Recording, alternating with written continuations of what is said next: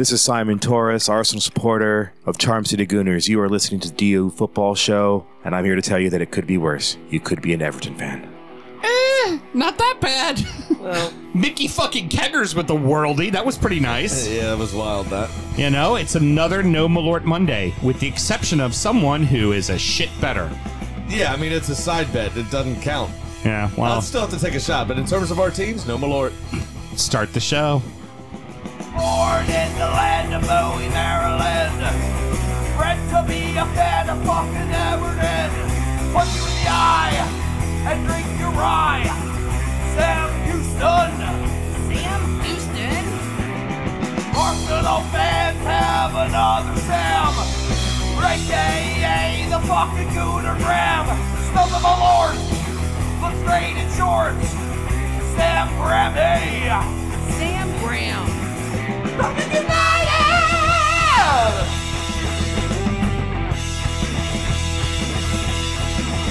Fucking United!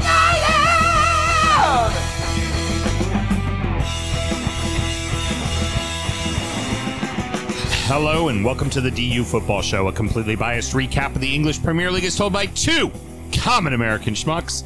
I am your host, Sam Houston, and across the way from me, with all the head bobs, right on time as I say two, my co-host, Mr. Samuel Graham. A little extra gray in that hair there, stud. Yeah, there's a lot going on.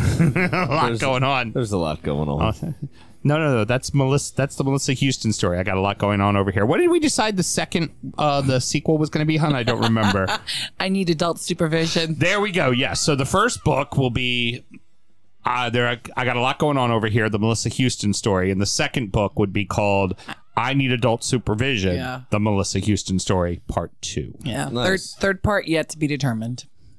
Oh, you'll give it to us. You are just gold, honey. You'll say something stupid. Having trouble with the old buttons there, the ups and downs and all that kind of stuff. Just the issues, huh? You got a lot going on over there. Oh, dude, you would be even better if you had yourself unmuted while you were talking. Why? It's your show. I'm just here to press the buttons. Sam and myself. Oh, no, actually, that's not the one I need to do. Duh. Look at me fucking with you, and then I fuck off. We're recording at the DU Public House just outside the nation's capital. You can check us out on all podcast platforms. Please be sure to rate, subscribe, review, and share with a footballing friend. Should you want to chat with us, there is many ways that you can. Mr. Graham, could you tell the good people how they get in touch? Sure, it is at DU Football Show on all the social medias. And DUFootballShow.com to get in touch. .com at gmail.com rather to get in touch via email. I need you real quick. Pull up the DU email or at Gmail real quick. Okay. Because I'm going to have you read the email we just got from Keith today that wasn't long-winded. And I just realized I can't read it because my phone is being used for the live stream. He says, we'll have the email at the top of the show with our answer. Or Yep. You said that. That's what I said. Hence. That's called foreshadowing. Yeah, no shit. This is why I am still the best live reader in the business. Cold reader. Hey guys, long time no email from Keith. I wanted to break up the Arsenal talk for a minute and wanted your opinions on the top 4 race.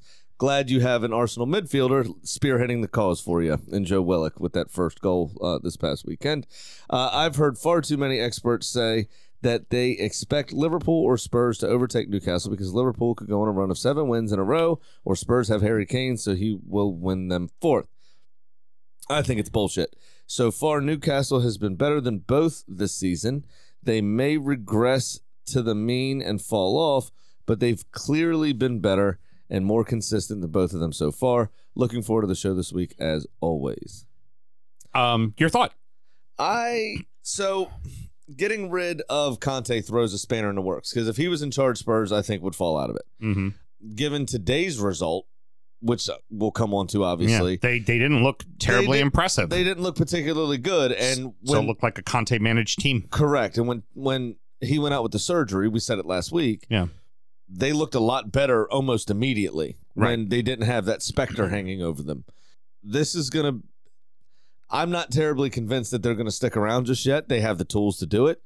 You know, Everton have the tools to stay up. You know, blah, blah, blah, blah, blah. But you still have to do it. But you still have to do it, right? Right. The You game, still have to that's actually why do we it. love sports, is because the game still has to be played. Right. Newcastle have been doing it all season. We kind of saw it a little bit in the Carabao Cup final. Now, obviously, you had Nick Pope being out, one of the obvious leaders on the team, and blah blah blah blah blah. Do they have the still kind of, because they're not a small club, they're a big club, but they haven't won things for a long time. Do they still have that kind of mentality of getting over that hump? And them falling short this year is a possibility. But Eddie Howe's got them playing brilliantly. They're extremely organized. Nick Pope obviously is back in the net, and they looked very comfortable against Manchester United on Sunday. They're scoring goals. I would say let's not immediately assume Manchester United is in. Right. That's another thing. I think a lot changes. A lot of their talk after the game, too, was not great. I think a lot changes when they add Casemiro back to the lineup. I think that changes things greatly for them as a side, but you can tell how badly they miss Christian Eriksen as well. Now, couple that, Tottenham, you got to play the games in front of you. I don't think Brighton's going to have enough to catch them because they're 6 points behind everybody else. But also keep in mind that, too, Liverpool's behind Brighton in the standings right now. And I think we're going to learn from Liverpool from, these next two matches coming up this week with playing Chelsea and Arsenal, do they have what it takes to make the top four? And if it has anything at all to do with how they did this past Saturday, that answer's a resounding 0. Sam and myself both work in the wine and spirit industry and both have a deep, passionate love for all things distilled spirits. So as the red-blooded Americans we are, we vow to have a drink in our hand throughout this show and every single show. Mr. Graham, we finally reached the top 5, and yours truly might know a thing or two about old number 5 this week. Yes, you probably do. God, I would hope so. They pay me money to do. At least you fucking should. All right, so we've got Westward American Single Malt Whiskey Cask Strength. This is 62.5% by volume or 125 proof. Should run you around $100. I'm going to tell you right now, it's a little bit more than that, but not crazy. Yeah. I think most of my retailers have it up there for 120. Yeah. The panel rating was 94 points, and your blurb comes to you from Jeffrey Lindenmuth from the Whiskey Advocate Tasting Pit. We gotta get this fixed. This is pissing me off. Gotta get this fixed. All right, anyway, 94 points, like I said, and Jeffrey Lindenmuth is giving you the blurb from Whiskey Advocate. Founded in 2004 by Christian Krogstad, a brewer and winemaker turned distiller, Westward is a pioneer of American single malt. Despite a comparatively short history to that of Scotland, whiskeys like this have helped to prove the potential of the category, whose stature in the whiskey world continues to grow. Westward's signature style takes the sweet, malt-driven base of traditional single malt spirit and matures it in new charred oak barrels akin to bourbon. Bottled at cask strength, the flavor impression is of warm porridge and honey graham crackers laced with toasty oak. That's how my last girlfriend described me before Carly. Honey graham, get it, Mel? Yeah. That was the end, okay? Then cigar wrapper and butterscotch on the finish, a satisfying American original. The porridge I completely get. The tobacco I completely get here. The butterscotch is an excellent description on the finish. I think it's lovely. I think you represent a fantastic brand. We've said it how many times now on the show. Yeah. And this is no exception and fully deserves its place on the list. This is my personal opinion of all the American single malts I've ever had, including other SKUs that week. This is the best thing for American single malt. It's the best American single malt there is. And that's also proven in the ratings and its score, and where it's the highest rated ever for that category. Yeah. And couple that with being a craft producer that produces their own spirit. There aren't many that normally make the top 5, let alone the top 10. Right. And for in 2 weeks, we'll have one that is a craft brand, but they blend, and there's plenty of art in the blend as well. I think that that anyone who does contract distilling, there's nothing wrong with that, because the barrels could be shit. Oh, You got to make it taste good. 100%. You've got to make it taste good. And you've got to blend it properly. You got to proof it properly. You have to finish it properly, however you work with it. But, there's a lot of art, and just distilling is half the battle. How you blend it is the other half of the battle. Absolutely. And cool thing with this whiskey, readily available, not allocated, easy to get. And that's going to be a lot of the top 5. I see 4 of the 5 of them regularly, and one of them is a little tough, but you can find it if you look for it. That's the one thing that I appreciate about this list when they do it right. Don't get me wrong, the Middletons was fucking incredible, and the Nika Peated was fucking incredible. They don't need to be on the list. No. Old Fitz last year is incredible. That doesn't need to be on the list. It's not supposed to be on the list. This top 5 this year, I think, absolutely showcases the cool thing about this list. Yes. Whiskeys you could readily get that aren't that expensive. You know, everything's under 150. You could get something for $100. It's not terrible. And like I said, this whiskey is readily available. My warehouse got plenty of barrels. Yeah, it's fucking delicious, man. If this thing becomes allocated, I'm happy. It means we sold a fuck ton. Yeah, an absolute fuck ton. So, Mo, what do you think? Well, I've had it before, so I was very familiar with it, and I'm a fan. I remember when you first started talking about working for them, you were most concerned, am I going to like the juice? Because I hadn't had the juice yet. You were extremely relieved, and the few tastings I've gone with you, I've thoroughly enjoyed watching people sample this and kind of go, what is this? Oh, yeah. And they end up drinking more and more and then come back for seconds. And the next question, where can I get this? Yeah. Where's this at? So the other thing I like to say about this bottle, Sam, this is a trouble bottle. She 125. She don't drink like she's 125. No. Even without the cube, it drinks like it's $1.10. Like you can tell it's overproof. But there's stuff not that's too hot. It's not overbearing. Stuff that's 125 to 130. Like I love the Booker stuff, but there's some of it that is just straight up firewater. Like it's really hard to get past the proof.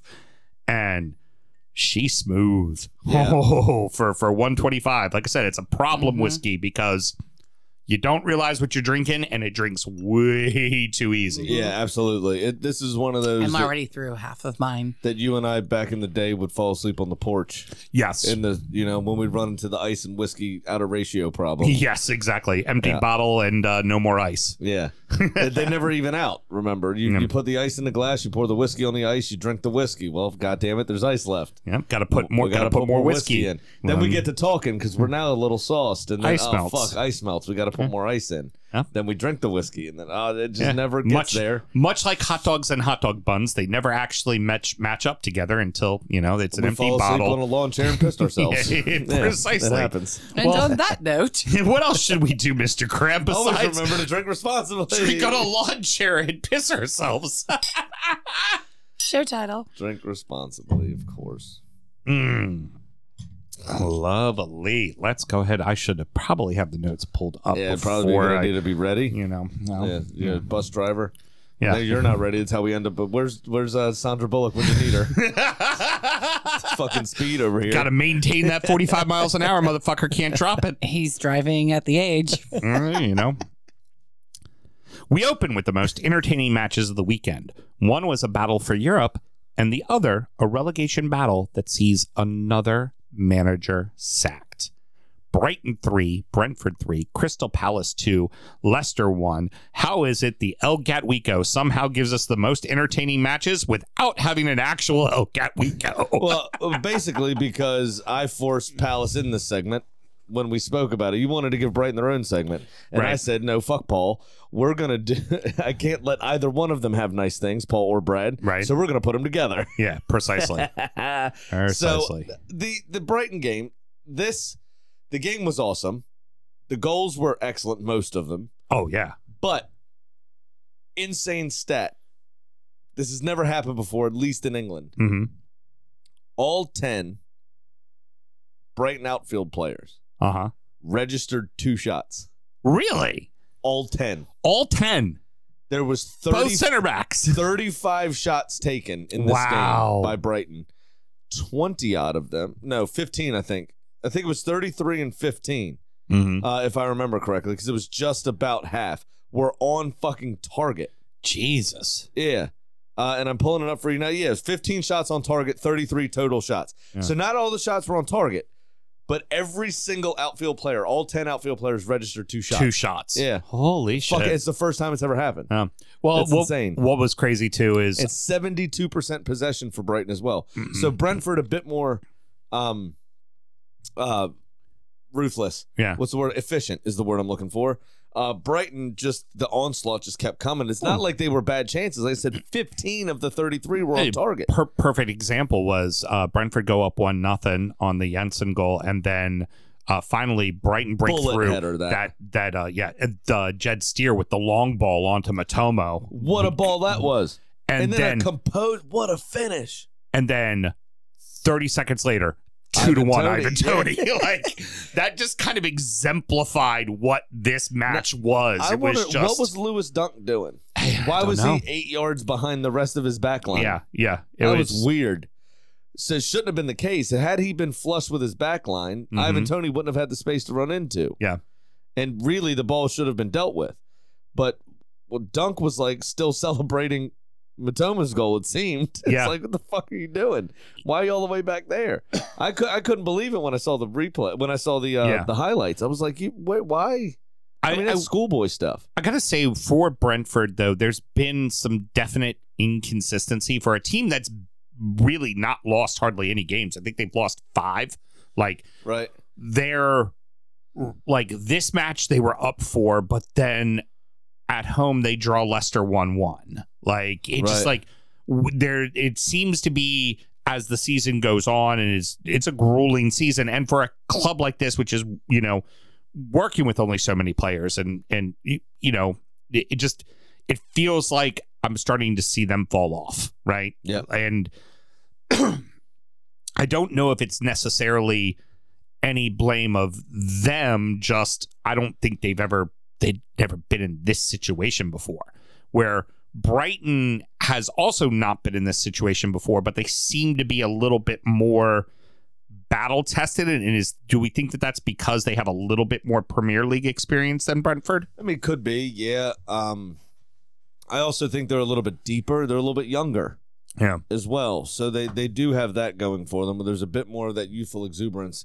You sometimes look at Brentford's bench and go, who's going to change the game? Yeah. You know, if Wissa and Mbeumo and Ivan Toney are all on the field at the same time, it's like, what are we going to do now? Yeah. But you look at Brighton and you have Matoma, you've got Welbeck, and then Solly Marsh on the other side.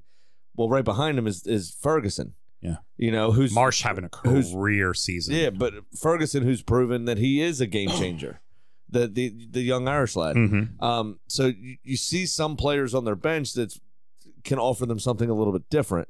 Where Brentford don't really have that. If it's not working with that starting 11, they're kind of tapped. Which one of these two clubs do you think makes it to Europe? Brighton. Yeah, Yep. I would tend to agree. I don't think Brentford's in any sort of trouble. They're going to have their best ever finish.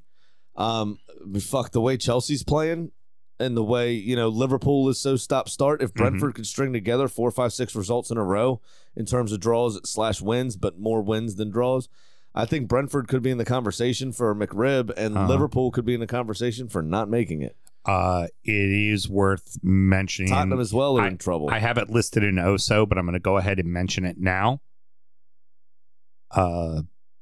Villa's only 2 points behind fucking 6th place. And you got Villa, right? You have, Don't look now. Villa is 2 points behind 6th place. So it's there's 3 segments to the league, right? There's the top 2. Mm-hmm. Then there's 3rd through 6th. Mm-hmm. Really, 3rd through 7th. Really now, and then there's everybody else. I would also bear to say that there's kind of a overlapping one, which is 5th through 9th. Well, yeah, I mean that's you fair. know. But I mean, you could make a case for Brentford, Brighton, Tottenham, Liverpool, Manchester United, Newcastle. They're all in that same sort of going in the right trajectory, quote unquote, and picking up results when they really desperately need them. Mm-hmm. But still kind of inconsistent sometimes. Yeah. So, and that 1 week where you fall off, you know, Villa, Brentford could miss out on Europe just because Villa has being more consistent since Emery's come in. Yeah, really. Very true. You know, but you can make an argument for any one of those teams to finish in either a Europa League spot or a McRib Cup.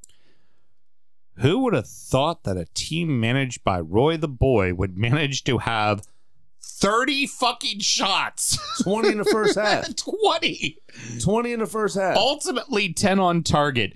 Good Lord. Well, check this out. First time Palace have scored more than one goal in a game since August. Coincidentally, that game was also the same game Jean-Philippe Mateta scored in. Mm-hmm. He also had the second goal in that game. Here's something I Problem, question. though, Wilfie groin hurts. Yeah, no, That did not look good. That's not good for them. And I haven't heard a prognosis. I don't know how long he's going to be out, but that's not a good thing. Do you think they play the exact same way in this match if Vieira was on the sideline and not Roy? Mm-mm. No? You think that maybe it might have been the right move to let go of Vieira, huh? I still don't. I still just. Not necessarily. Yeah. But Eze hasn't been hurt for the last month. Mm-hmm. But he hasn't been playing. Why? Yeah, fair He enough. clearly fancies it. Yeah. He was their best player, easily. Palace's best player. I mean, if it didn't hit off the keeper, who, by the way, It's so unfortunate. Iverson. Everson. I think he's not. He's playing his ass off, makes 5 saves in the first half, and then Dougie got a Doug. Yeah. I don't know if it's just that Leicester goalkeeper position is cursed because of the way Kasper Schmeichel left it. Yeah. Or if Wout Face being back had something to do with it, and he just kind of pushed the curse off onto Everson. But I don't know, man. They just seem desperate at the back. And before Wout Face, Sanucci, the year before, had a horrible year. It's Brother Brendy's gone now. So now what? That was about what I was about to get into. Here's the interesting thing about all of that. The Foxes this whole time have just kind of been, we're not in a relegation battle. Like, when interviewed, fucking Madison was like, no, we're not in the battle. We'll be fine. We'll be fine. And same thing with fucking Rodgers. They're sleepwalking right into it. You're in 19th place. Yep. You're in 19th fucking place now. You weren't in a relegation battle. Oh, you are fucking deep in it right now. And with 9 games left, you don't have a manager anymore. Deep in it, like Colleen Rooney's phone in the sea. In the sea there. That's a throwback. That is a throwback. Very deep in the channel. Hey, do you think that was the right move? The mutual consent? Yes, because he then forfeits his payout, which Srinivasa Prava doesn't have to pay him, apparently. But who do they get? Guess who's the first person mentioned, which I know you told me to save it, and I'm not going to say anything about it other than Graham Potter is the favorite. Yeah, of course. He's the bookie's favorite now to take over at Leicester, which I thought Tottenham are a similar project. Yeah, just... It seems I disagree with the move, and initially my opinion from a few weeks back is now drastically changed by this.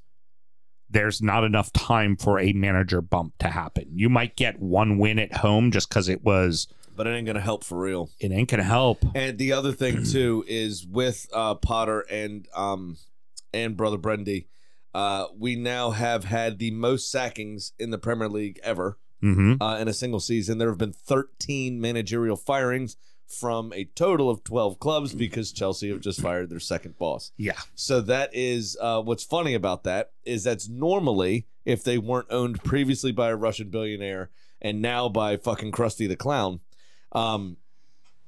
that's normally relegation fodder. Yeah, it normally is. Normally, if you're going to a third manager, you're going down. That's normally a Watford thing. Yeah. But you heard that, Southampton. Yes, that's normally what happens. Yeah, exactly. You go to a third manager like, oh, this is not going to work out well for us this season. Yeah. Oh, that's right. 2 clubs have done. So that's 11 clubs, and 2 of them have done 2. Yep. That's right, Hassan. I forgot Hassan Hoodle even managed this season. To be honest with you, fucking hell, forgot a Hassan Hoodle. There's been so many. My goodness. It's like I left the stove on in my Hassan Hoodle. I've got a Hoodle home. See, you were worried about your dad jokes. And I know. They're back. They're here. I know. And I feel like all those dad jokes are so funny. Christian's heart thing's going off again. Now, I love you, buddy. I think now there are 4 potential clubs of going down. I still think Southampton, Bournemouth, Forest. I think that Leicester has squarely put themselves right in the middle of that bullshit. Absolutely. Right in the middle of that bullshit. And Yeah, they have. They've sleptwalked to it. Their defense is so bad. Yeah. I mean, this is it's akin to how bad United's defense was. right. But United have De Gea back there, Yeah. right? I mean, this is the fall that we're talking about. Is Leicester weren't exactly ripping teams apart when they won the title or when they went on that FA Cup run. They had results. That City 3-1 or whatever, 5-1 or whatever it was. So they had some results here or there, excuse me. But most of it. Hey, kept it going. I was impressed. That was an on-the-fly burp. Just kept it going. Most of it boiled down to how tight their defense was with Robert Huth, Harry Maguire, and Jamaican lad Wes. Wes. Yeah. Wes Moore. Yeah. Morgan. Wes Morgan. Their captain. Wes Moore, governor of Maryland. Yes, very You're good. confusing your Wes's. Yeah. Carly, update on that, by the way, tweeted something. The first tweet it might have been a Facebook message, something. Mayor Scott put something up on Facebook, and she said something like, "Oh man, I thought you were talking about something else, comma Shorty." Oh, I'm glad she knows who he is now. She's still bitter about the way he acted. oh, damn. And yeah, it's fucked up. Anyway, that's funny. But it boiled down to how good their defense was. Yeah. Basically, right? And them being able to keep teams out. I mean, you had Vardy, kind of doing his thing and scoring in 11 straight games. And a lot of that season was 1-0s and 2-0s. Oh, yeah. They weren't exactly, flying super high. You know what I'm saying? So the way that they've fallen off here defensively has just been absolutely absurd. I mean, selling Fofana 3 days before the season started or whatever it was, losing Kasper Schmeichel like the last day of the transfer window. It's just been one very poor decision after another, and I wonder if Trinidad Brava Jr. knows what he's doing. It's very fair. And I know that they were hurt by COVID because the King Power, all of that stuff, those are the kind of corner of the Asian market in the airports for the duty-free shops. Duty-free, yeah. So nobody was fucking traveling. And in Asia especially, those restrictions lasted a lot longer than they did for the rest of the world. Yep. Because white people gonna white. And get it? And it's a Donald Trump joke. Yes, I do. So they had restrictions beyond what we had for a long time. So they're gonna, they're gonna hurt bad from that. I mean, that's one group of rich people I actually feel for. Yeah. In a lot of this, you know what I mean? Especially when they're talking about COVID, being putting the spanner in the works for the finances of the club. I totally get that in this particular case. I'll finish it on this. We've said with Leicester, they're able to score goals, which is great. But the problem with a team that has a very poor defense but a very good offense is every team goes out there playing them and they know all they got to do is get one more fucking goal than they do. Yep. And they're just one more fucking goal, and that defense is going to give it up. Mm-hmm. I just thought of another funny story real quick. Okay.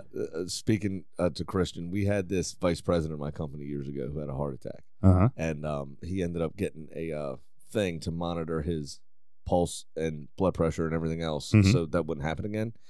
And it was funny. He was off work for about 6 months, recovering and all. And he goes into a liquor store getting ready to set up for a survey.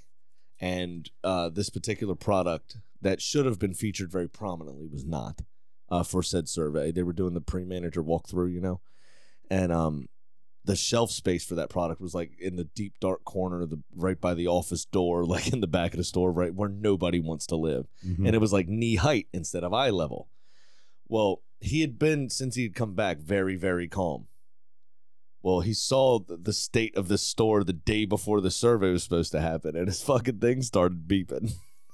That was like his heart rate was going up and everything was going nuts. Mm-hmm. And all the managers that were there with him trying to set the store up and make sure everything looked good just found, because he could not contain his rage. And now we could hear his rage from his hip Beep, beep, beep, beep, rather beep, than beep. his mouth. Yeah, Very it good. was quite funny. All right. Next time, let me go ahead and get out the intro first before we Nah. jump in with that, because that's kind of how that works. And besides, I'm about to talk about your club. The battle at the top sees City get a massive win, only to see Arsenal hold serve with the exact same score. Manchester City 4, Liverpool 1, Arsenal 4, Leeds 1. Liverpool go up quick, but then it was all fucking City. I will not have my creativity stifled. Okay, very good.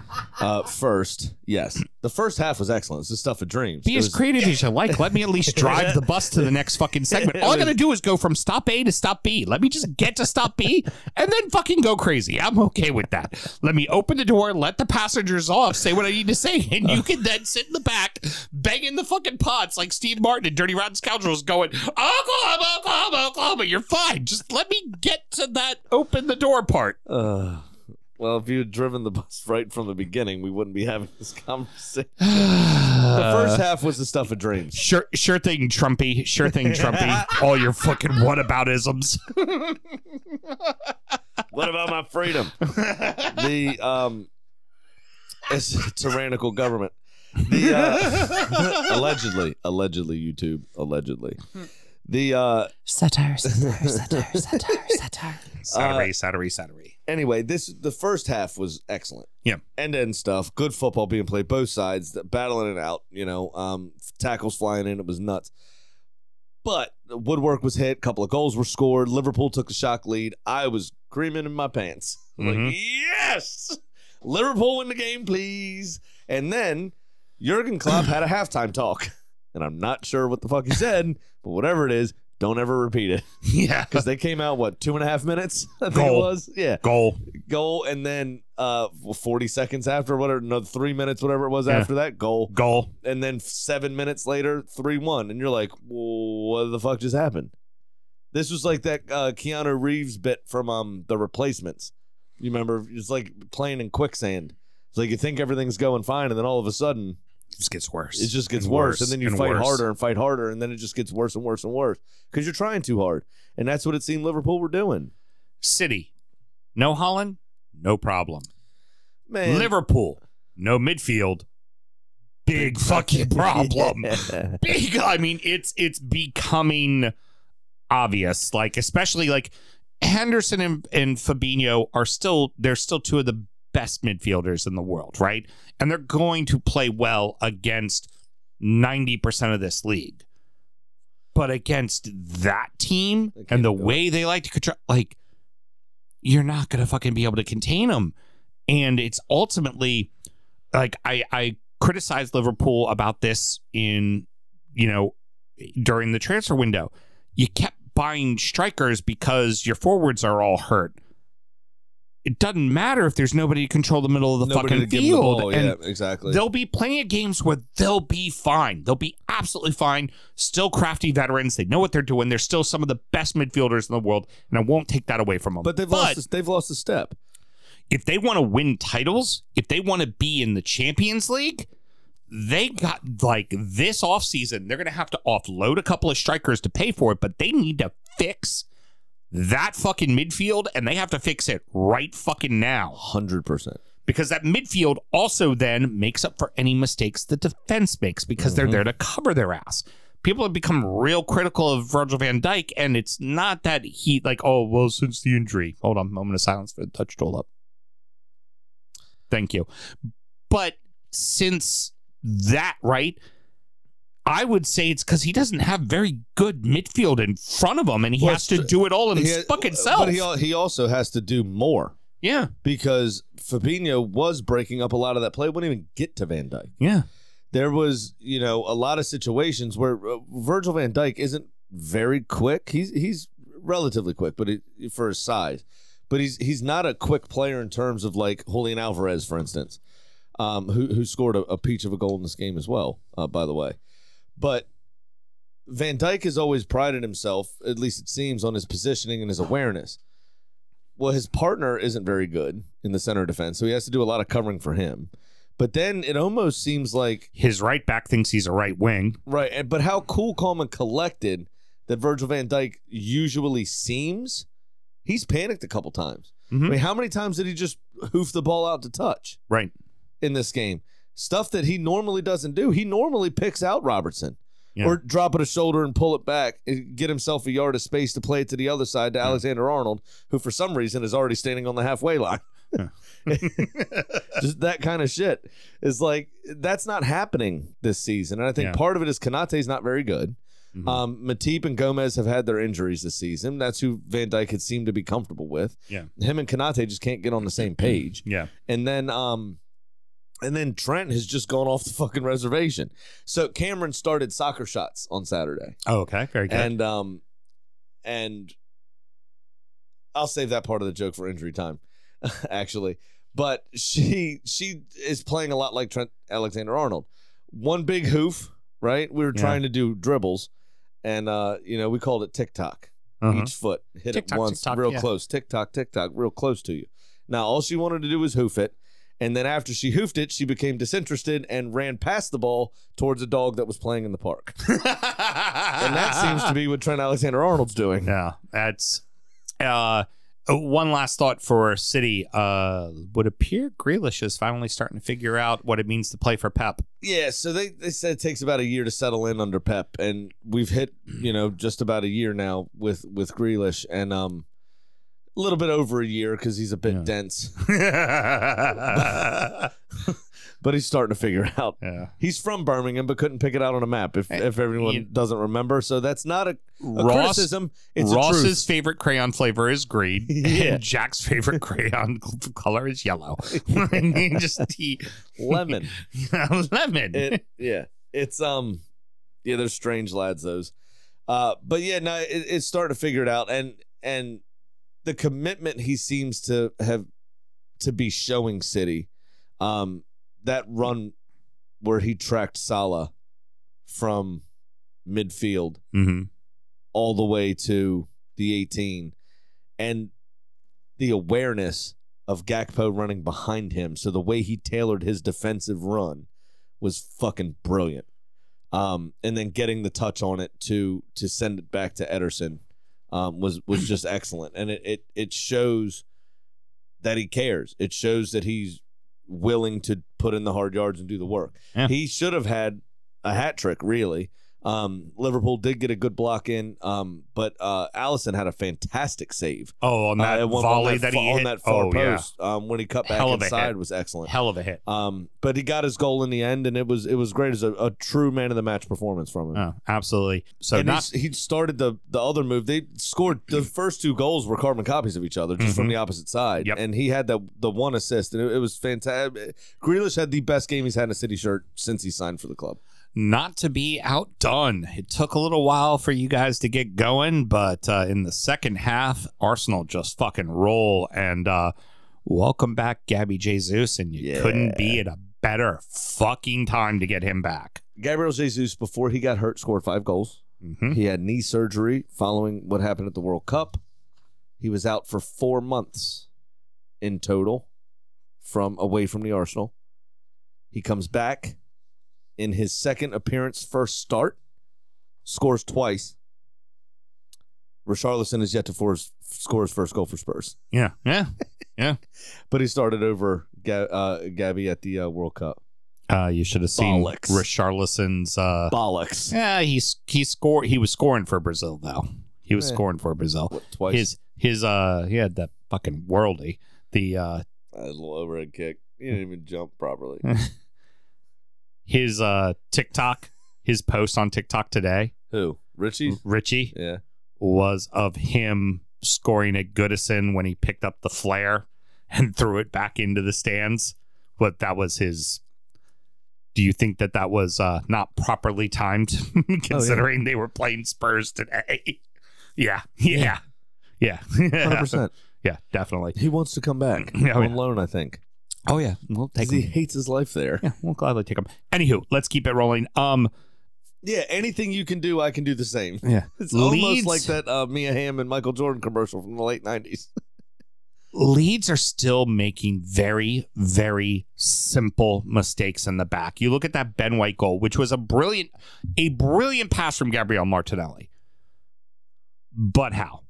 Yeah. How is the wing back? He shouldn't have. How been is the able to- wing back tapping that into the net? Like that is. I mean, he made a meal of it. Yeah. He hit the underside of the crossbar, but still, which is just proper wing back finish, you would say. I guess. how is he that fucking open? And this has been when you watch Leeds throughout this entire season. It's always been just like horrid mistakes. Fucking again, first half, Meslier comes running out to head a ball away that almost gets put in again. By Martinelli. He's done that 5 times, and 2 of them got put in the back of the fucking net. Like, Yeah. he's got to be And this more was- aware. He came out, and he was clearing it with his foot Yeah. as well. It's just- and he put it right in the middle of the field, about chest height. Mhm. It bounced just before Martinelli, and he volleyed it towards goal. And Luke Ayling almost fucked it up, Mhm. clearing it off the line. It was on target, Yeah. but he couldn't sort his feet out properly. It hit his right leg, or I'm sorry, hit his left leg. Yeah. Bounced off his left leg, hit his right leg, and then went out for a corner. Yeah. It was like, what are you guys doing back here? It was just these very simple mistakes that Leeds seems to keep making. And that's, I think ultimately they figure out a way to stay up because I think they have the tools to stay up as a club. But if they go down, it's going to be because their defense fucked it off. Yeah, And, definitely. Like, they're just like, it's bad. I was terrified actually when Luke Ayling's, despite how soft it seemed to be, I was terrified when the penalty got called. Oh, yeah, right in the knee. It was on his knee again. Yep, right on the knee. And recently repaired, and you don't know, that touch. The touch wasn't much, right? It was a fairly soft penalty, but again, time and time again, we say the same thing. Don't give the referee a decision to make. I've said it about Gabriel last season a few times. Don't put yourself in a position where the referee has to make a decision because ultimately you're going to be let down more often than not. Yeah. We're going to talk about it in your game Yeah. with Decore and his decision-making process. Yeah, well, I mean, Keane and his decision-making process that ultimately led to the penalty. Same Right. thing, yeah. Just, you do not put yourself in a position to allow the referee Right. the chance to make a choice here, right? But that little touch maybe moves his leg in a way where his foot lands funny and then his weight gets distributed improperly. Mhm. He's out for a year now. Yeah. Or something, I was terrified. So when he stood up and then was able to take the penalty, I was, oh, thank God. I just saw our whole title crumble right before my eyes there. Well, what's nice about having him back in the lineup is, okay, Saka just did international duty, not feeling 100%. You were able to put him in the lineup, and you got Trossard and Martinelli on each side. Trossard just moved out to the right. Martinelli came in his natural left position, and then Saka comes into the frame. Martinelli goes through the middle. Trossard goes over to the left, and Saka takes up his position on the right. Yep. There's all this movement and interchangeable parts, and people are fighting for positions now, and everybody seems to be in form, wanting a piece of the action. Able to And get who I feel subs bad for is- Partey, Shaka, like able to get those Oh, kind yeah. of those subs for people too. I mean, you've been winning a couple at the death here lately, Mhm. and to be able to just get the starting squad off and let them rest and go, hey, we're kicking the shit out of somebody. Right. It's exactly what you need going down the stretch. You Absolutely. need to let those guys get some breaks. And But you were about to say, I feel bad for Eddie Nketiah in all this, and I could see him either going out on loan to a rather large club or going out on loan or being sold in the summer just because it'd be surplus to requirements with Yeah. everybody fit. Yeah. And I feel bad for him. I mean, he joined Arsenal as a younger kid. He was in Chelsea's academy, and then came over to Arsenal 14, 15 years old, somewhere in that sort of range, and then obviously signed professional terms with us. Yeah. So, but he's a good player. He's just not consistent and doesn't do as much work as Jesus does, or Martinelli. And Martinelli is able to play through the middle, so he's now third in line for the middle spot because we picked Trossard up, who can play on the left. Yep. Which means if Gabby can't play, other Gabby can go in the middle. Yep. And then Trossard can play on the left instead. And Eddie's just an afterthought. And I feel bad for him, but that, them's the footballs. Mr. Graham, we're reaching the point. We're starting to get to a magic number for you guys. Don't jinx it.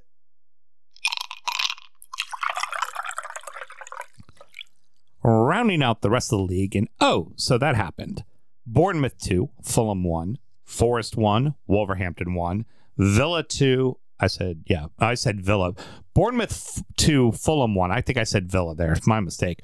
Forest 1, Wolverhampton 1, Villa 2, Chelsea 0, West Ham 1, Southampton 0, Newcastle 2. Yes. I was going to say, you could just say Villa 2 anytime and as many times as you want to. Heard. Man United 0, Everton 1, Tottenham 1. We said this on Injury Time. If Bournemouth wants any chance of staying up, you have to win this fucking game at home. They won this game at home. That's a big step for them. That's a big fucking step. It's huge. Especially considering what Leicester just did. There's a chance. They didn't There's deserve a it. fucking chance. Oh, no, they didn't, but they found a fucking way. You know what it should have been? A draw like I fucking said it was going to be. Yeah. And it wasn't, because Leno, now to his credit, he got to the initial ball. It was a hard shot from not a big distance. Yeah. He's got a hand to it, but Anthony Robinson needs to be dealing with that clearance, that ball, that rebound. And he just didn't react fast enough, and Solanke got in and scored. Also might be why I beat you in fantasy this week, too. It could Solanke be. with that We'll goal. see. We'll see. Everybody see that? Right there. Yeah, That's for you. that little finger. Yeah, okay. 16th beating first, that's all I'm saying. That's fine. It's better if a listener wins anyway. I'm tanking it on purpose. No, you aren't. Yeah, no, I mean, it took a while to get off the mark for both teams, really. There was a chance here or there, like right at the start, rather. But 15 minutes on the clock, finally Fulham gets the breakthrough. It was actually a lovely piece of play that saw Pereira score and rooted Neto to the spot, much like Lloris later on in the day on Sunday, or Monday, rather. But yeah, no, it was a good game all around. I mean, both teams believed in it. Fulham let Bournemouth stick around, Right. which was the wrong thing to do. And they started to turn the screw a bit, and they started to believe. They had a couple of chances in a row, and Fulham was kind of a comedy of errors, but it gave Bournemouth the belief that, hey, we can fucking do this. And they took that initiative and then equalized. And then, it gave we're in this now. And then got that goal at the end. These are exactly the matches where you go when I used to be on the other side of it, sitting comfortably in 8th place, trying to get to 6th place, go, we went to Bournemouth and lost. They fucking suck. Well, no, they needed it more. It's like where Everton beat Brentford. They needed it more. And don't look now, like Fulham's in 10th. Fulham, as long as Chelsea can somehow figure it out, Fulham could find themselves in the bottom half of the table. Now they'll be happy because they survived. They survived for a change. But they're also going to look at a season where they were like, at one point we were in 5th fucking place. Yeah. They were for 7th for a while as well. For a while they were in 7th. Yeah. Which would have been good enough for McRib probably. Yeah. Precisely. So that's, like I said, for Bournemouth, that's exactly what you wanted. They got another match like that coming up this week. Same fucking thing. You have to. In your building, you have to get those W's. Yeah. Can they do it? Maybe. I think that I think Leicester's introduced a new team that can help them make that great escape. But we'll have to see. And also, it all fucking changes week to fucking week with that fucking bottom 12 teams. It's still so close. There's finally been a little bit more movement now that Palace got that win. They're a little bit At more. At the same time, there was a few other losses as well. I think it's back to being like a 6-point difference again instead of a 4-point. Right, but half these teams have a game midweek and a game at the weekend as well. So right. now you're looking at that whole thing. That whole deficit could be erased if you lose next weekend. Very true. Very true. So Forest get the point, but they don't get the win at home. Again, like their home cooking is like, for a team in a relegation battle, you say at least it was a point, right? But for as well as they were playing at home at the early part of the season, giving away leads, especially at the death, like, that's got to be frustrating. Yeah, Forest should have won the game. Yeah. Start there. Yeah. I feel like they were the better team, and I think it's pretty much Brennan Johnson's fault. I'll tell you why. Mm-hmm. He picked up the ball on the right side and running into the box and tried to round. I forget what Wolves defender it was, but tried to round somebody. He was getting fouled at that moment was getting fouled. He rounded them, took a heavy touch, then decided to do one of the worst dives ever on some of the weakest contact I've ever seen in my life. If you're going to go down, you needed to go down on that first contact. Right. And get you that penalty. probably would have won the penalty. Get that penalty, be up 2-0, you go on to win. Done. But he didn't. And it was one of the worst dives I've ever seen. It was absolutely pitiful. Yeah. And he should have been booked for it, and I don't think he was. No. No, he was. He was saw booked? yellow for it. Okay, yeah. Yeah, he saw yellow But for it. He was fouled, but was too honest. Mm-hmm. That's the gamesmanship that some of these English players lack. Mm-hmm. Right? We'll talk about the gamesmanship that one of them definitely had. Go down, son. Yeah. What are you doing? My Brazilian won us a grab penalty. your face, roll around. When Seamus Coleman's standing over top of you going, get the fuck up. You're wearing a captain's armband. Still stay on the ground and roll around. Pour water in your eye because you were gouged. You were gouged. It was WrestleMania happened on Sunday. You were gouged, Harry. Please continue. Go ahead. My Brazilian won us a soft penalty. Their Englishman did not win them a soft penalty. Yeah. And that's what happened. Yeah. I think that basically, because, other than that, they were relatively even during the game. And Wolves' goal was pretty good. Yeah, from Podence. Brennan Johnson's goal originally was excellent. And good play as well. But I think they'll ultimately be fine because they're picking up these points here and there. They're picking, that up until a month ago, they had all those. Well, they were one of the form teams in the league following the World Cup. I think they probably have done enough to get themselves over the line. Really? I think there are 3 worse than them, but they're going to need to, again, not find themselves in a lesser situation. They're going to have to continue to press, continue to get those results and put those points on the board, albeit draws or wins. Just get the points on the board because Southampton, their game was shit. We're about to talk about them in a second. It was one of the most boring games of the weekend. Mm-hmm. That, can they get themselves out of it? I'm not so sure. Right. Can Leicester drag themselves out of it after sleepwalking this far? Not so sure. That so that's gonna tell a lot here over the next few weeks. Wolves, after the last couple of results, just seem to be falling right back fucking into Correct. it. When you beat fucking Liverpool at home, you seem to be going in the right direction, and then you're just right the fuck back in. Now the good part for Forest is if the starting 11 doesn't get it, they have 415 other players that they can bring in that might understand what the fuck they're going through.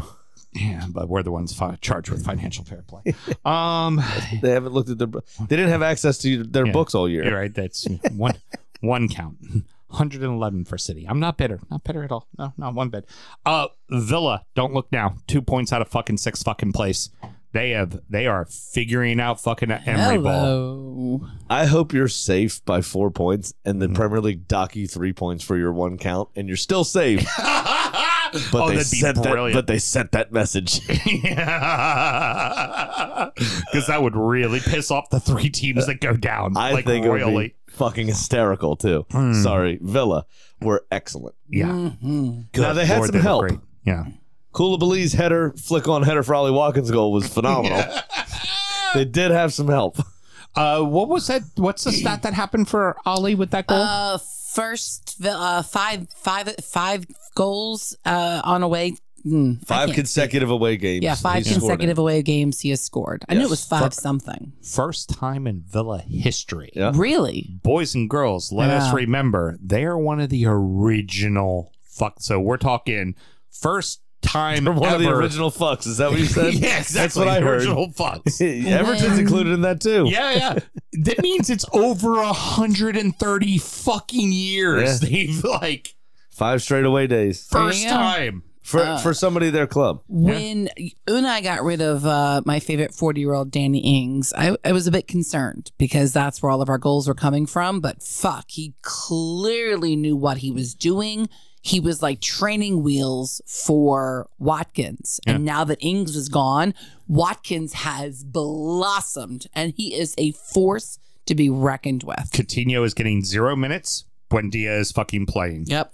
Ings gets sold. Watkins is fucking playing. It was clear Unai Emery went in and went, no, we're not working with fucking veterans. These guys are going to do it or I'll lose my job. But I'm putting everything into these 2 guys because they're the long-term investment. Luka's on the bench and Mourinho's doing very well. Yep. Moreno. Whatever. Mourinho's a different person who's about to be back at Chelsea. Huh. If only. You heard it here 10th. Because the Guardian was all over that. I saw. What I will say about Ollie Watkins, I think they spent the money on Danny Ings and brought him in and benched Watkins. Honestly, I think put the boot in his ass to go. You know what? I can be replaced. I also think Gerard was, I want veteran footballers. Yeah. I need somebody I can trust. Blah blah blah. Yeah, I mean that also makes sense. Yeah, but I think it might have been an inadvertent thing that happened. Yeah, but agreed. I think it did show Ollie Watkins like, fuck, they can come for me. Mm-hmm. Yep. So I need to get my shit together, and he has been fucking excellent. Mm-hmm. Okay. Even Potter. though it's weird to do Danny Ings, though. Yeah. It's weird to do Danny Ings as the person to show you can be replaced because his hamstrings are like fucking twigs. Yeah, That's precisely. why I said he's like training wheels. Potter out at Chelsea. Yep. Swear I'm going to stand by him all season. This is why I called Todd Bowley Krusty the Clown. I don't like his hair, number one. Mhm. And yes, that's coming from me. Bowley's For hair those is who weird. didn't see, Graham just shook his hair to show off his long, Luscious, flowing, luscious locks. yeah, Todd Bowley has weird Donald Trump hair. gray, I don't like fucking layered locks. It's not as bad as Trump's, but You're it's getting not old. good. Your hair's gray. Todd Bowley. You're getting old. Do you agree? I mean, yeah, but you're getting old. That's what I care about. So Krusty the fucking clown over there just waving his man. checkbook around like it's going out of style. I swear I'm going to stand by him. This, that, the other. But apparently he can't figure out if he's English, Russian, or American, and decided to part ways. I don't begrudge. I know Brighton fan supporters are like, we're bitter the way he left because he left very abruptly. Yeah. But they wanted him to do well because of the heights that he took Brighton to. But maybe it was the wrong place for him. It was certainly the wrong move for him. It's the wrong place for most people. He's going to have a job. He's going to get a definitely. job. His stock very was not hurt by quickly. this. Yeah, but at the same regards, he was shit there. Their results were shit. Now there's a lot of exonerating facts that come to it, but tinkered so much with the team. Yeah. I'm not convinced he knew what his best 11 were. no, not at all. And then Todd Bowley in January just threw more players at him. yeah, It was like, shit, that fucks up more stuff. But then Sir Alex Ferguson, right? Arguably the greatest coach of all time. hmm Yeah, have more trophies than anybody. there's an eyebrow who I would say has. I'm just, in terms of the English Premier League, yes, very true. That's not debatable. And that's even, hard coming from you as an Arsenal supporter with Wenger. And even still, they've started to reconcile. Yeah. I think Wenger offered to buy him an ice cream the other day Aw. upon their dual induction into the Hall of Fame. I figured you were going to hold that for parting words. No, I think it was a bottle of wine. Okay, they were going to very share a good. bottle of wine. No, ice cream was Roy Keane and Graham Souness or somebody. That's right. Or no, it was Patrick Vieira and Roy Keane. Anyway, it doesn't matter. Another point. Wenger wanted to share a bottle of wine with Alex Ferguson because they never did as managers because they hated each other so much. Oh, God, But yeah. now as old men, they're starting to reconcile. And I think we should do Grumpier Old Men 3. Mhm. Remember Grumpy Old Men? Yes. Then Grumpier Old Men? Yeah. I think we should do Grumpy Old Men 3. Grumpiest. Yeah, grumpiest old men. Yeah, and it should just be them two, Mm-hmm. and maybe Graham Souness involved, just because he's a prick, Mm-hmm. and just have them reconcile all their differences. I like that. Get Roy involved. Does a new manager save this season for Chelsea to No, the point that of course they get not. to Europe? No. Do you think they end up outside of the top 10? Yes. No. Probably 10th. Yeah. 9th or 10th. But I figure like they're going to catch Fulham and Brentford and finish in 9th. probably, yeah. But Brighton are rolling. Mm-hmm. Even Fulham, to an extent, are rolling when they get Mitro back. Yeah. You know, there's an argument. It's out of Chelsea's hands, which is the biggest issue, right? But what Sir Alex said is you never change your back four. Yeah. Is the point I was getting to. You never change your back four. You need that continuity. You need that understanding. You need that. And he would say to his players, if you need time off, towards the end, Nemanja Vidic was kind of on the Ledley King training schedule where he only trained once a week, if that, because of his back spasms and how bad that was. So he was saved for the game at the weekend, right? Yep. You never Agreed. did, but Potter doesn't do that. Potter tinkers. He moves people around. He didn't tinker a ton with Brighton. I mean, but he didn't have the players to. He's got 300 players at Chelsea to choose from. Yeah. That's the other issue, right? So, and he came in mid-season. He didn't have a preseason with these players. Chelsea desperately needs a active, very active director of football to keep Bowley at bay. That's what he has to do. They had that prior to in Abramovich's regime. Yeah. In terms of a strictly footballing sense, before everybody goes nuts, Abramovich is better than Todd Bowley. Because he had that. He had that system in place. And you look at the people that he's hired and fired and what they've won.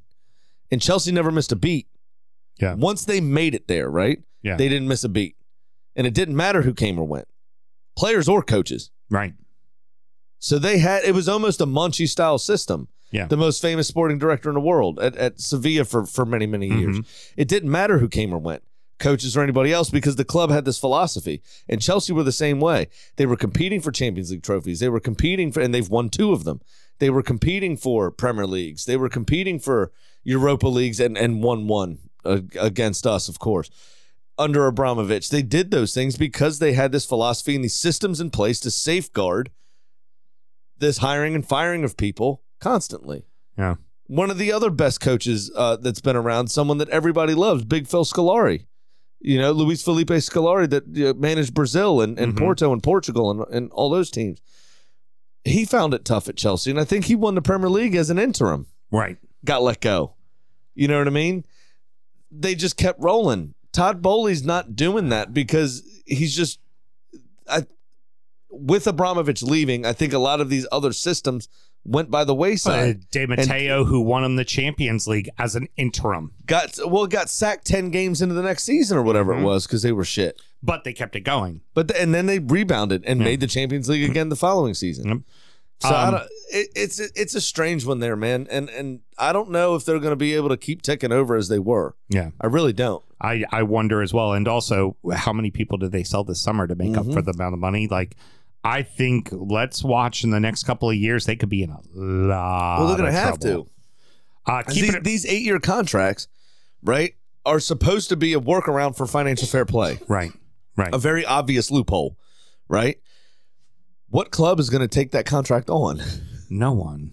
So that player is now you are stuck with Mikhailo Mudryk. The heavy money at the end, they're not going to take it. Trossard scored a couple goals and had a couple of assists. Mikhailo Mudryk's got nothing. 0. Yeah. No stats. Absolutely nothing.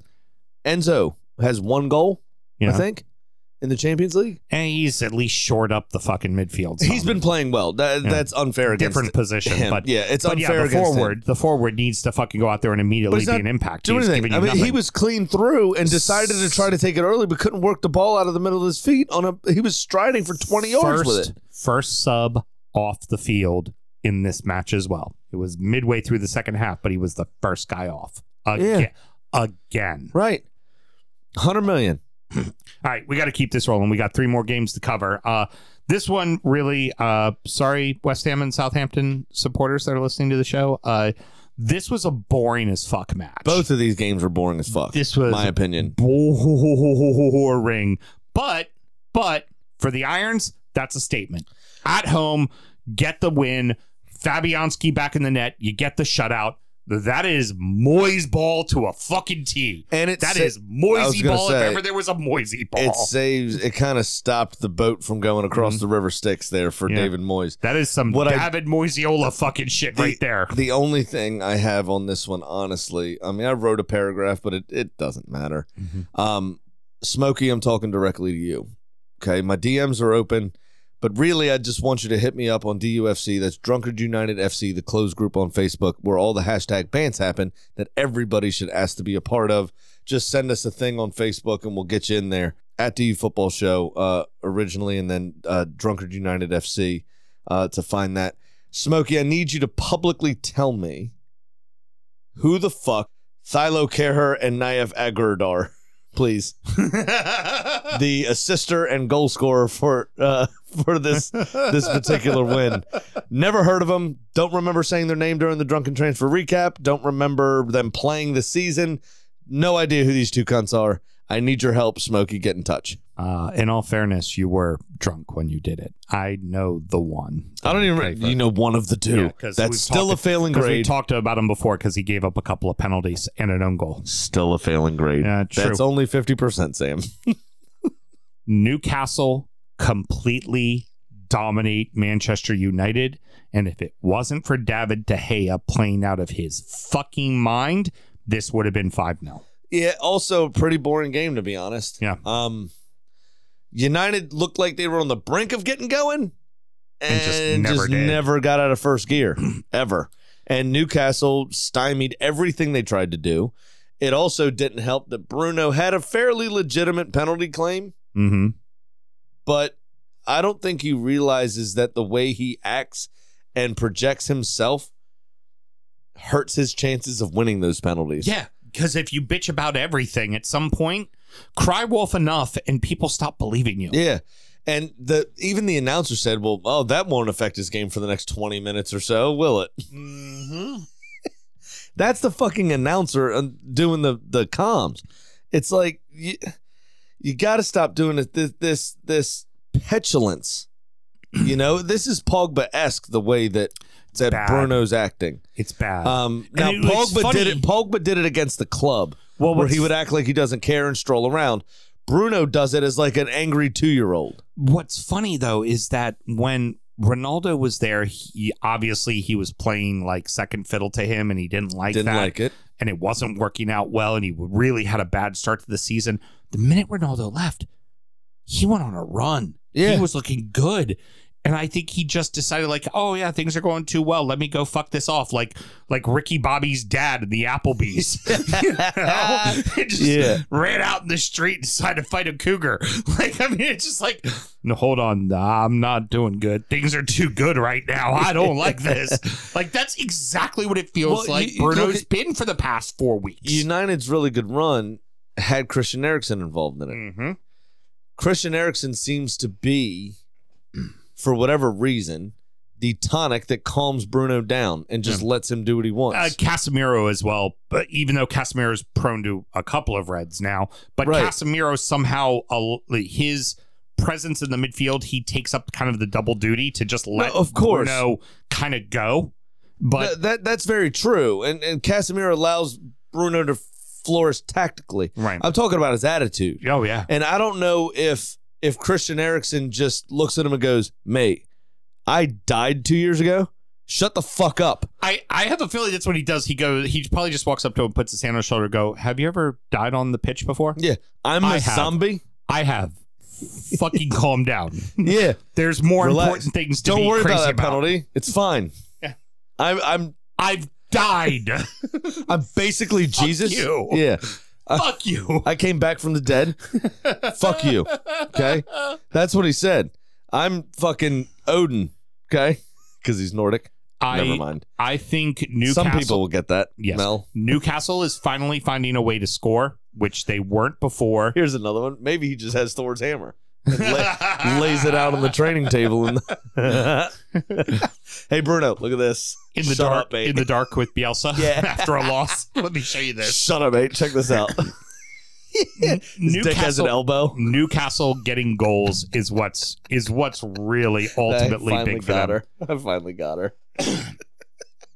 And to go back to the question that Keith asked, they're scoring goals. I start to feel more confident about them being comfortably third Yes. and not fourth. Correct. I And have the more way confidence Isak linked in up that Newcastle. play. More confidence in Newcastle Uh-huh. than I do in United or Tottenham. The way Isak linked up that play was fucking phenomenal. Mm-hmm. Was absolutely brilliant. To be serious about the game for a second, the chance looked like it was gone, but his long, lanky leg reached around, poked the ball to I think was Guimaraes, Mm-hmm. who played it back to maybe Longstaff or somebody who played it back up to Isaac, and then or to Isak, and he little drop of the shoulder, reverse turn to the other side. Mm-hmm. And then found the space where Guimaraes was running into, who stood that ball up onto the far post. I That think it was. Maximon then, as Headed- the ball's going away, how puts it right back composed- in. How composed was that? Just instead of trying to go for goal at that tight angle, just saw Willock and was able to head had the ball back to him.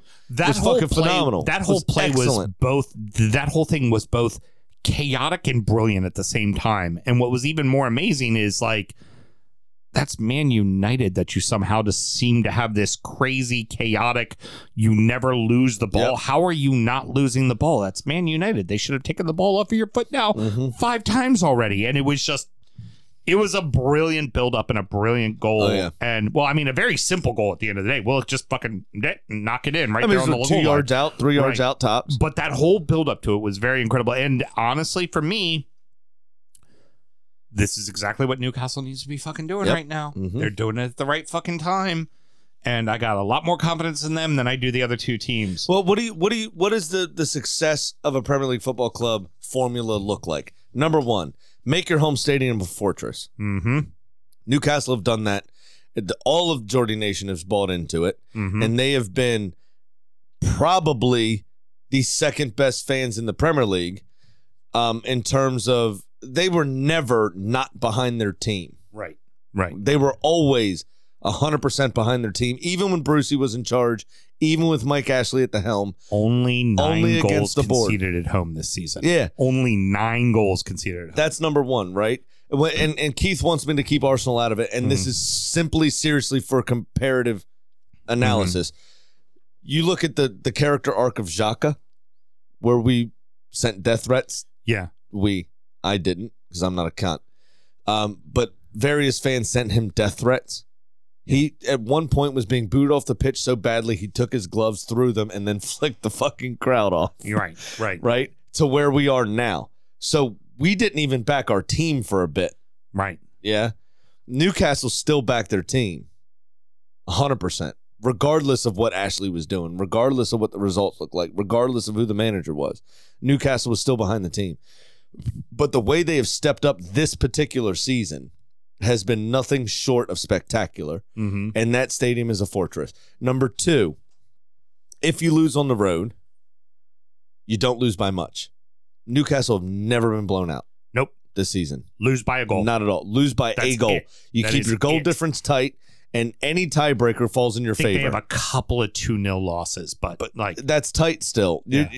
Fucking Bournemouth 9-0. yeah. I mean, there's a few yeah. in there that are spectacular losses this season. Manchester United 7-0. Exactly. There's a few that are spectacular losses this season. That's right. We snuck that one in. Newcastle have kept it tight on the road, Mm-hmm. and more often than not, they've at least gotten draws. And this is what saved Brentford, remember, in their first season. Mm-hmm. When they were on their downslope, when all those players got injured, they had draws instead of losses. And Newcastle have done that. They've drawn the teams they needed to draw, and they've beaten the teams they needed to beat, and they're where they are. And their home stadium is a fucking fortress. And I'm terrified we're going to lose the fucking title At St. James. at St. James Park because that's where we have to go in the closing weeks of the season. Yeah. And that stadium is fucking ridiculous right now. Yeah. It's hard to play in. Yeah. It's very like hard. Goodison Park was under Devin Moyes. Yeah. Well, and leading into that, let us say yet again, when push comes to shove, Goodison Park is an impossible fucking building to play in, and you saw it again today. Yep. This was up until the first red card. Yeah, that's right. First red card, because there were multiple red cards. There were two. This game was mostly Everton taking it to Tottenham. Should have been three. Yes, should have been 3. Hashtag foreshadowing again. Let's get into the first red card that was given to Decore. You put your hands in somebody's face, that is going to be a red card. It is going to be a red card every time. single time. Yep. It does not matter if it's the softest thing in the world. I even forget his name, the cat who did it to Joey Barton for you guys at Arsenal. He had just signed him. He was a big signing, and he barely got Joey Barton in the face, and Joey Barton went to the ground. I'll think about it, but I know who you're talking about. Yeah.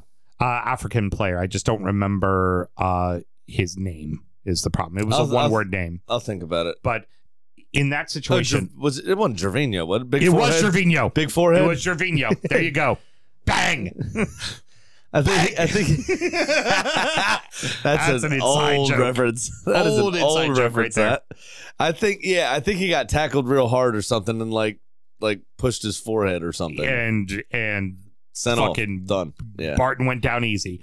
He had a massive forehead. Kane you know pushes. what? When we signed Gervinho, Mhm. cell service 5 bars all the time in the Emirates. You know, it's his It's fucking reflected his the signal forehead. perfect. so big it made Julia Lescott go, damn, that's a big fucking forehead. Let's just do Gervinho, your forehead so big jokes.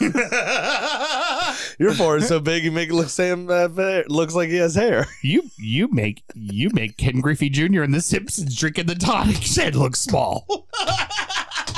Your forehead's so big, it made Todd's bowling wallet look small.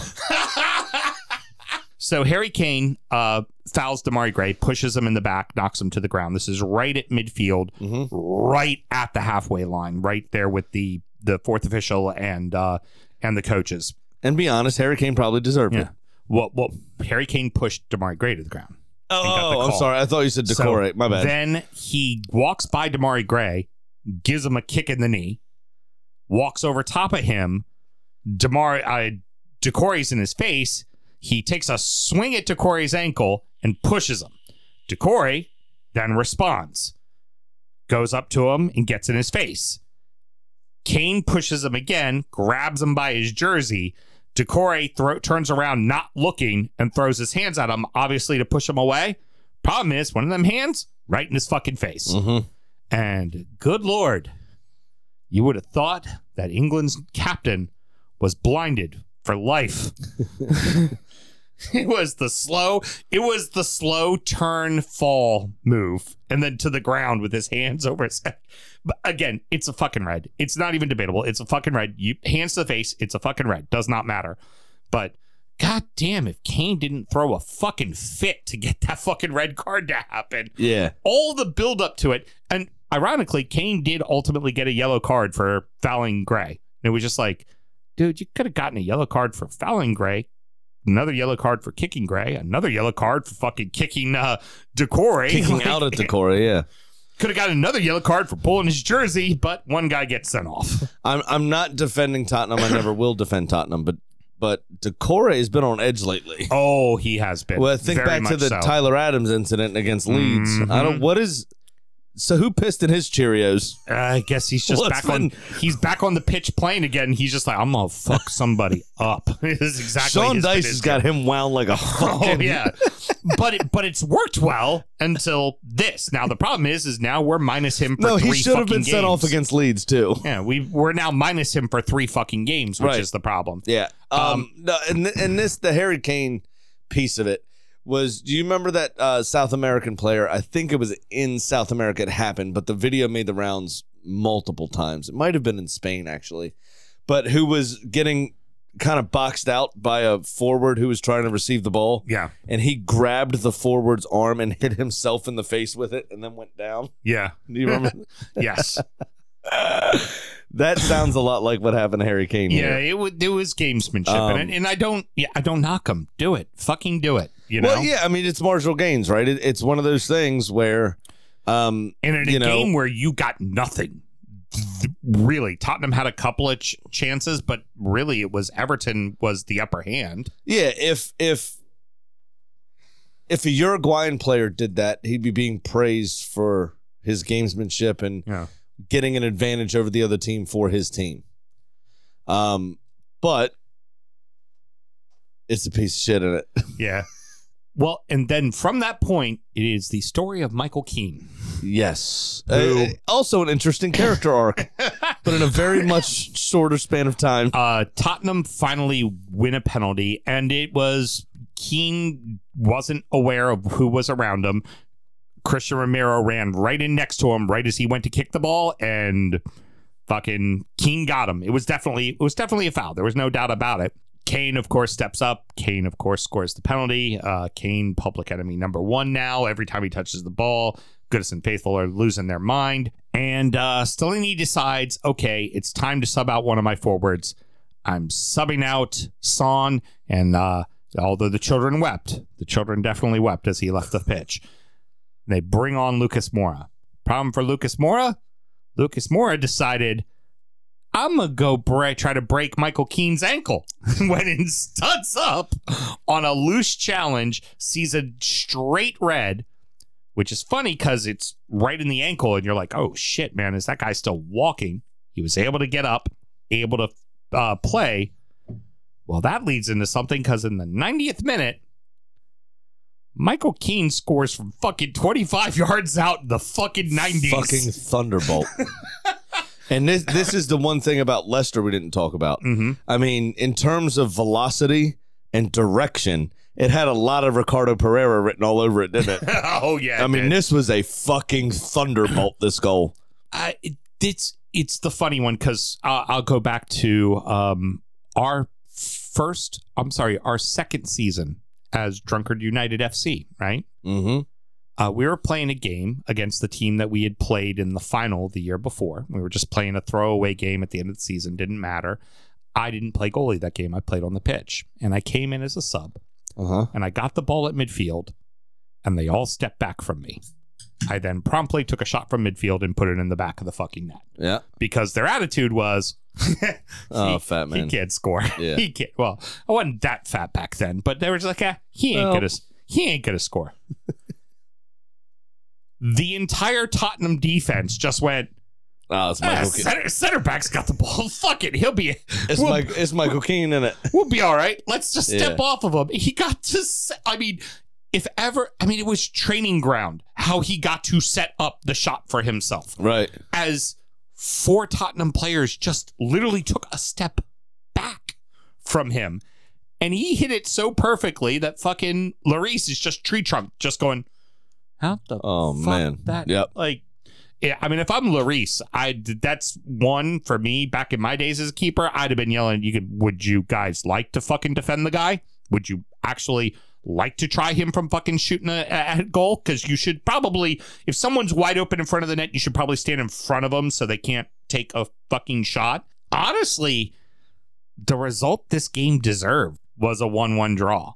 Because I kind of ultimately felt like neither team really wanted to win this game. I don't think either team... I'm sorry, let me rephrase that. I don't think either team wanted to lose this game. They went into this game going, if we don't lose, if we win, great, we move further up the table. And for Tottenham, they move into third. But I think Tottenham also goes, if we draw, we're in fourth place. Well, in terms of Tottenham, I was going to say, I think Liverpool's result greatly influenced how they played in this game, especially with the way we saw them react, like I said earlier, without Conte due to the surgery versus how we saw them react in the first game where Conte's not in charge. Yeah. Here. Yeah. I think Liverpool's result greatly influenced them, and Chelsea's as well. Because I don't think they're terribly concerned about Brighton. I think they think they'll fall off. Again, they're going to sleepwalk into 5th place and watch Brighton get 4th or whatever. Yeah. United and Newcastle are there. I don't think they're terribly concerned. But United having lost earlier in the day, and then the day before rather, and then you had Liverpool's result. I think done Tottenham that twice, by the way, stud. Tottenham were going to be first third place. 4th place regardless of the result. Even if they lost, I think they were still in 4th. Right. So I think that greatly influenced the way they played. Yeah, very true. Which is not a good thing. Do we think these... That's not a good quality in a team chasing something. Even if Everton go and lose at Manchester United this weekend, which frankly they should, it's at Old Trafford, are we starting to feel like they're probably going to be safe? Who, Everton? Yeah. Yeah, I told you they're safe. Sean Dyche, I mean, Burnley was a unique set of circumstances that 5 years in, the dam finally broke. I think Sean Dyche's tactics work. Sean Dyche... In terms of being safe. He's not going to drive you on, but in terms of being safe, you'll be fine. You know who doesn't look like Sean Dyche? Frank Lampard. Sure money. Do I even need to keep explaining it? The irony's kind of gone. I'm 0 for 28. I'm not like, fuck it. I don't care anymore. I have a couple losers somewhere. Yeah. And I'm going to say it now just to get it out of the way. In case you all were wondering, it just says they were going to need scholarships anyway. So don't worry about it. Talking about my daughters, obviously. I'm not gambling away their college fund.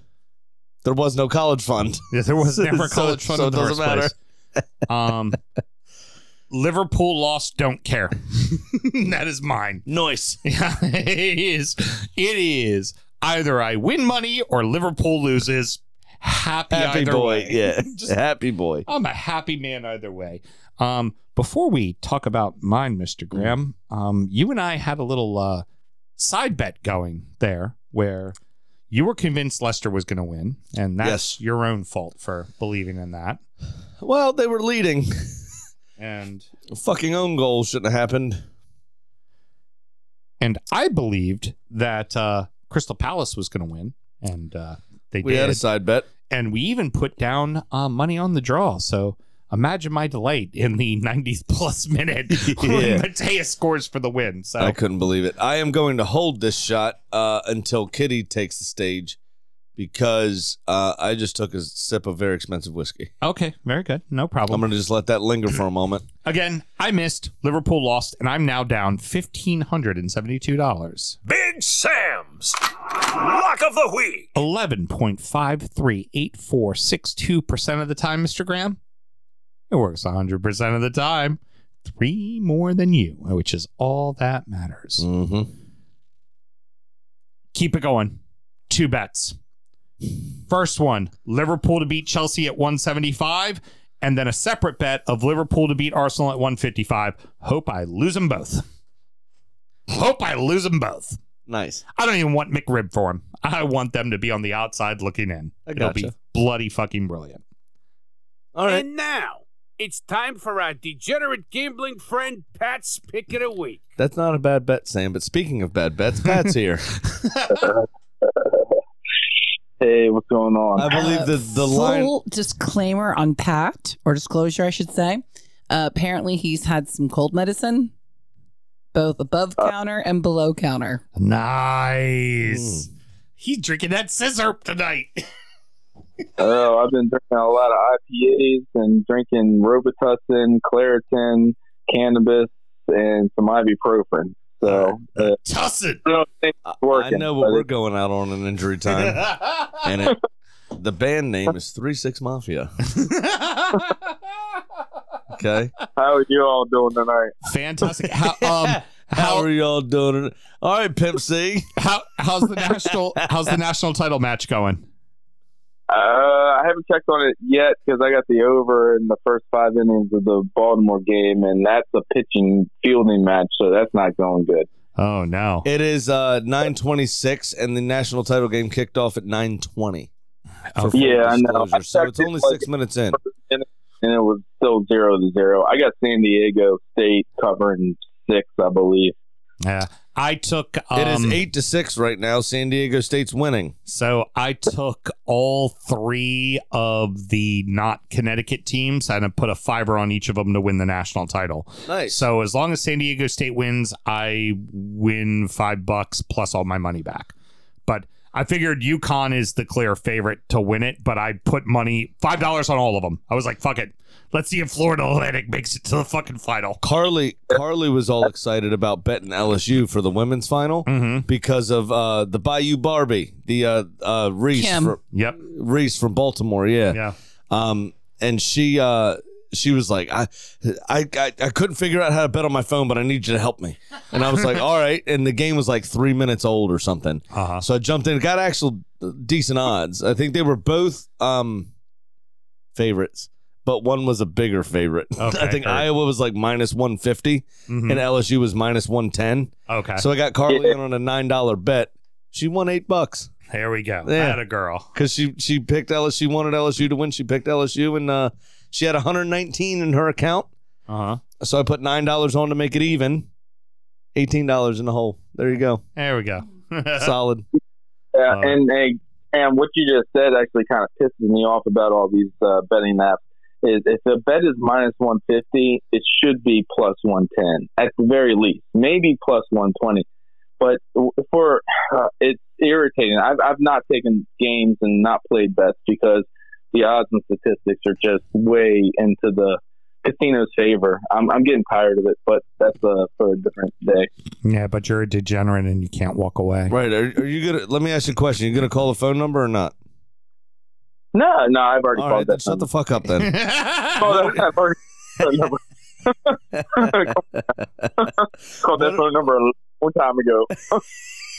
All right. So what were you? What did you take last week? Did you win or lose? I took that Liverpool same game parlay, and it looked that's good. right. Yeah, that really big fuck up. What do you got this week? Hey! It wasn't a big fuck up when freaking Mohamed Salah scored the first goal in the game. I was like, well, shit, I just got two of my bets covered right there, and then they shit the bed. And then, except for they didn't win. Also, Mohamed Salah sounds like an off-brand boxing game. Where they didn't pay Muhammad Ali's estate to use his name. Salah, you absolute daft cunt. And I'm only Our boy is sick. He's been taking lots of Tussin and drinking the beers to work with it. What do you got this week, dude? Come on. No, I'm not leaving it. So what do you think? Arsenal's going to pull it off? 8 games to play? You're going to be the first time you've seen them win since you were 10 years old? I was actually 17. No, I just turned 18 when they won the title last. Oh, okay. All right. Well, I mean, I'm rooting for you. It would be, That was still half my life ago. All right. So what do you got this year? Or this week? This year. Minus 2,000. Well, the call's been that long. Well, he's the high drunk man on that tuss, Mel. So I'm going to take a strange bet this week. All right. I'm taking Tottenham, Arsenal, and then Scotty Scheffler to win the Masters at $100 that pays $5,096. Just mix another fucking sports. Fuck it. I fucking love it. We're throwing some golf in. You know what? I let it pass. It's good. We're gonna let that roll. It doesn't matter. Hey, it's going to have to the afternoon of Sunday at the Masters, and Scheffler win back-to-back Masters. I think he can do it. There we go. So what are you at? How far are you down right now? Because Graham's down, 2,800, right? But this is week 29, right? Yeah. I'm down 2,800, yeah. It's 12 or 1,300. Okay, I need to catch him. I'm still behind him. Yeah. Oh. Well, I'm winning it all back right now, so I don't know what y'all are talking about. Heard. All right. And tune in next week when I bet the darts, because apparently I'm not very good at soccer. All right, bro. Thank you very much. We appreciate your time. As always, enjoy the rest of whatever it is you're watching, the Coupe de Wow, I'm off this week. Indonesia cycling or whatever it is right now. Oh, he's off this week. That means lots of golf and lots of alcoholism and lots of degenerate gambling. Lots of tuss. Yep, but unfortunately I'm traveling out of state, so I got to hit up some friends to make bets for me. Oh, that's a shame. Venmo me. I'll Hey, hook you up. I might hit you up to make a late night baseball bet because I know you like to stay up late. Yeah. Nobody needs to know that. You might actually try to get in touch with me. All right, bro. We'll holler at you later. Enjoy your week off, and we'll speak soon. Don't die.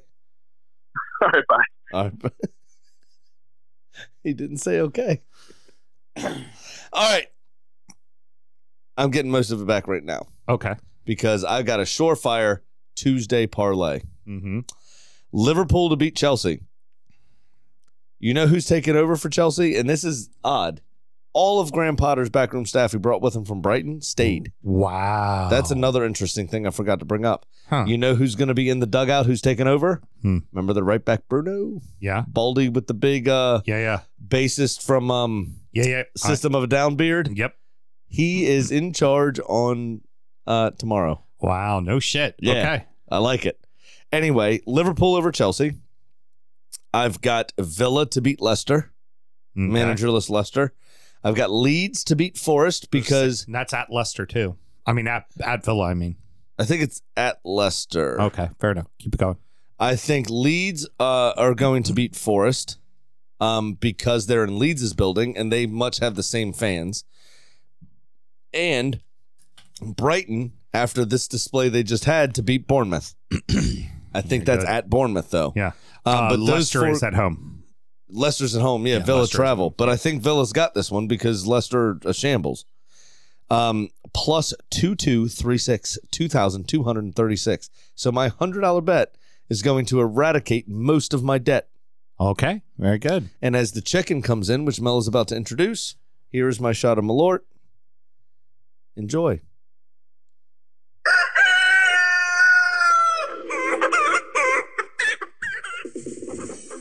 Well, Kitty missed with her Brighton draw, so she sits at 13 and 15. So this week, I gave Kitty Man City traveling to Southampton. Now, Kitty, the chicken, informed me she just watched the movie Control about Joy Division's ill-fated frontman, Ian Curtis. Mm-hmm. Wow, this is a deep cut, isn't it? It's a very deep cut. This is for an audience of one? Keep reading. All right. Now, in the movie, he asks his favorite color, to which he replies, Man City Blue. Ian loved City well before they became the juggernaut they are today, so clearly, Kitty is picking City to win. I just wanted to write something that would tongue. I'm sorry, Kitty's ghostwriter wanted to write something that would tongue twist you a think little I could bit. say Kitty City Winnie? No, I just figured you'd fuck it all off, and you didn't. So good job. Well, Kitty- best cold reader in the business, right? Kitty City Winnie, that means I'm not shitty, and you better gamble legally and responsibly. Championship corner! I've fallen and I can't get up. Oh no! Melissa had a moment. That actually wasn't bad there at the end. You know, my dad used to say that's a similar tongue twister to all that. Mm-hmm. Tough titty said the kitty, but the milk tastes shitty. Whenever something bad in my life happened, that's what he would come back with, which I always thought was interesting. So, on Friday, we got back up and going, and Burnley and Sunderland played to an exhilarating 0-0 draw. On Saturday, Luton 2-0 over Watford, Preston 3-1 over Blackpool, Birmingham 1-0 over Blackburn. That's a big deal. Bristol City 1-1 with Reading, Cardiff and Swansea played to a 2-3 Swansea win. Stoke City 4-0. They haven't seen 4 goals in Stoke since the 1600s. 4-0 to Stoke over Coventry. Huddersfield 4-2 over Borough. Get on, Neil. Get on, Neil. Huddersfield and Rotherham 0-0. Norwich City 0. Sheffield United 1. West Brom and Millwall 0-0. Wigan 1-0 over QPR. These are all quite important games. That actually is everybody that played. Burnley still on top by a cool 11 points on 38 games played with a plus 45. Sheffield United in second on 73. And then there's a big drop-off. Middlesbrough, 67 points in third place on a plus 25. Luton Town are in fourth with 67 points as well, but only a plus 13. Millwall in fifth now on 61 points with a plus 8. And Blackburn are in sixth place on 61 with a dead even goal differential. 43 for, 43 against. Mm-hmm. Interesting that. Norwich have played a game more than Blackburn on 39 games. Blackburn are on 38. Norwich are in seventh on 57 points, but they have a plus 10. So a game or two goes their way. They're up into the playoff spots, and Blackburn are out now after their midseason slide. Eighth place is Coventry on 57 as well, but a plus 6. Also on 39 games, but West Brom have a game in hand on both of those two teams, only on 38, with a plus 8 goal differential and 56 points. Preston North End are in 10th on 56 points, 39 games played, but they do have a minus 7 goal differential because of one or two big losses. Mm-hmm. So that I guess Watford are kind of still in it on 55 points, and Sunderland and 12th are still in it on 54 points, both also on 39 games, but they do have positive goal differential. So you're looking at 3rd through 12th that could possibly be in the playoffs. Yep, absolutely. This is fucking an insane season. Yeah, This really is wild stuff. You go down to the bottom of the table, you got Wigan in dead last on full 39 games with only 34 points scored and minus 25 goal differential. Blackpool are in 23rd on 35 with a minus 20, also 39 games played. Huddersfield, the Neil Warnock effect. Yeah. They are in 22nd, so they do occupy that final relegation spot, but they are tied on points with Cardiff, one of his former haunts. But Cardiff do have a game in hand. Huddersfield with a minus 19, Cardiff with a minus 14, both on 39 points. So it's going to be interesting all over the table yet again, and we'll see what happens. Excellent. All right. Well, thank you so much for joining us, boys and girls. Mr. Graham, any parting words? Nah, I'm good.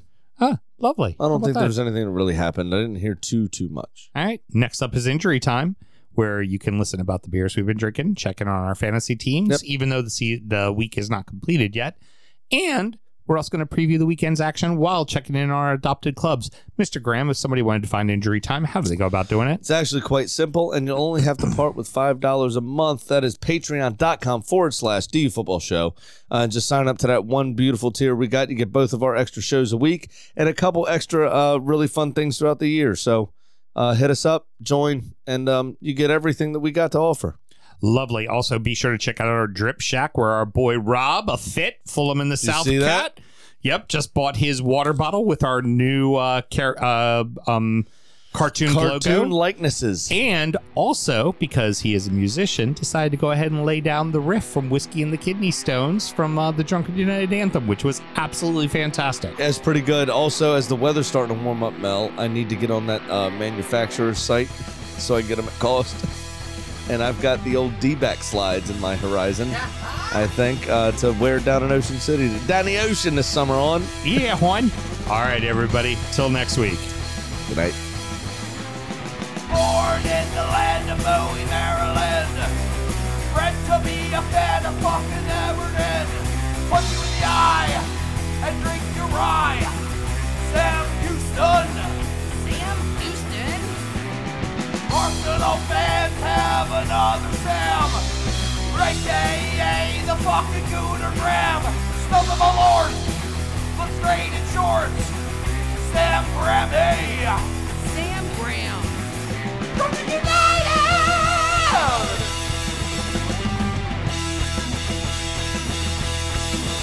Drunken United!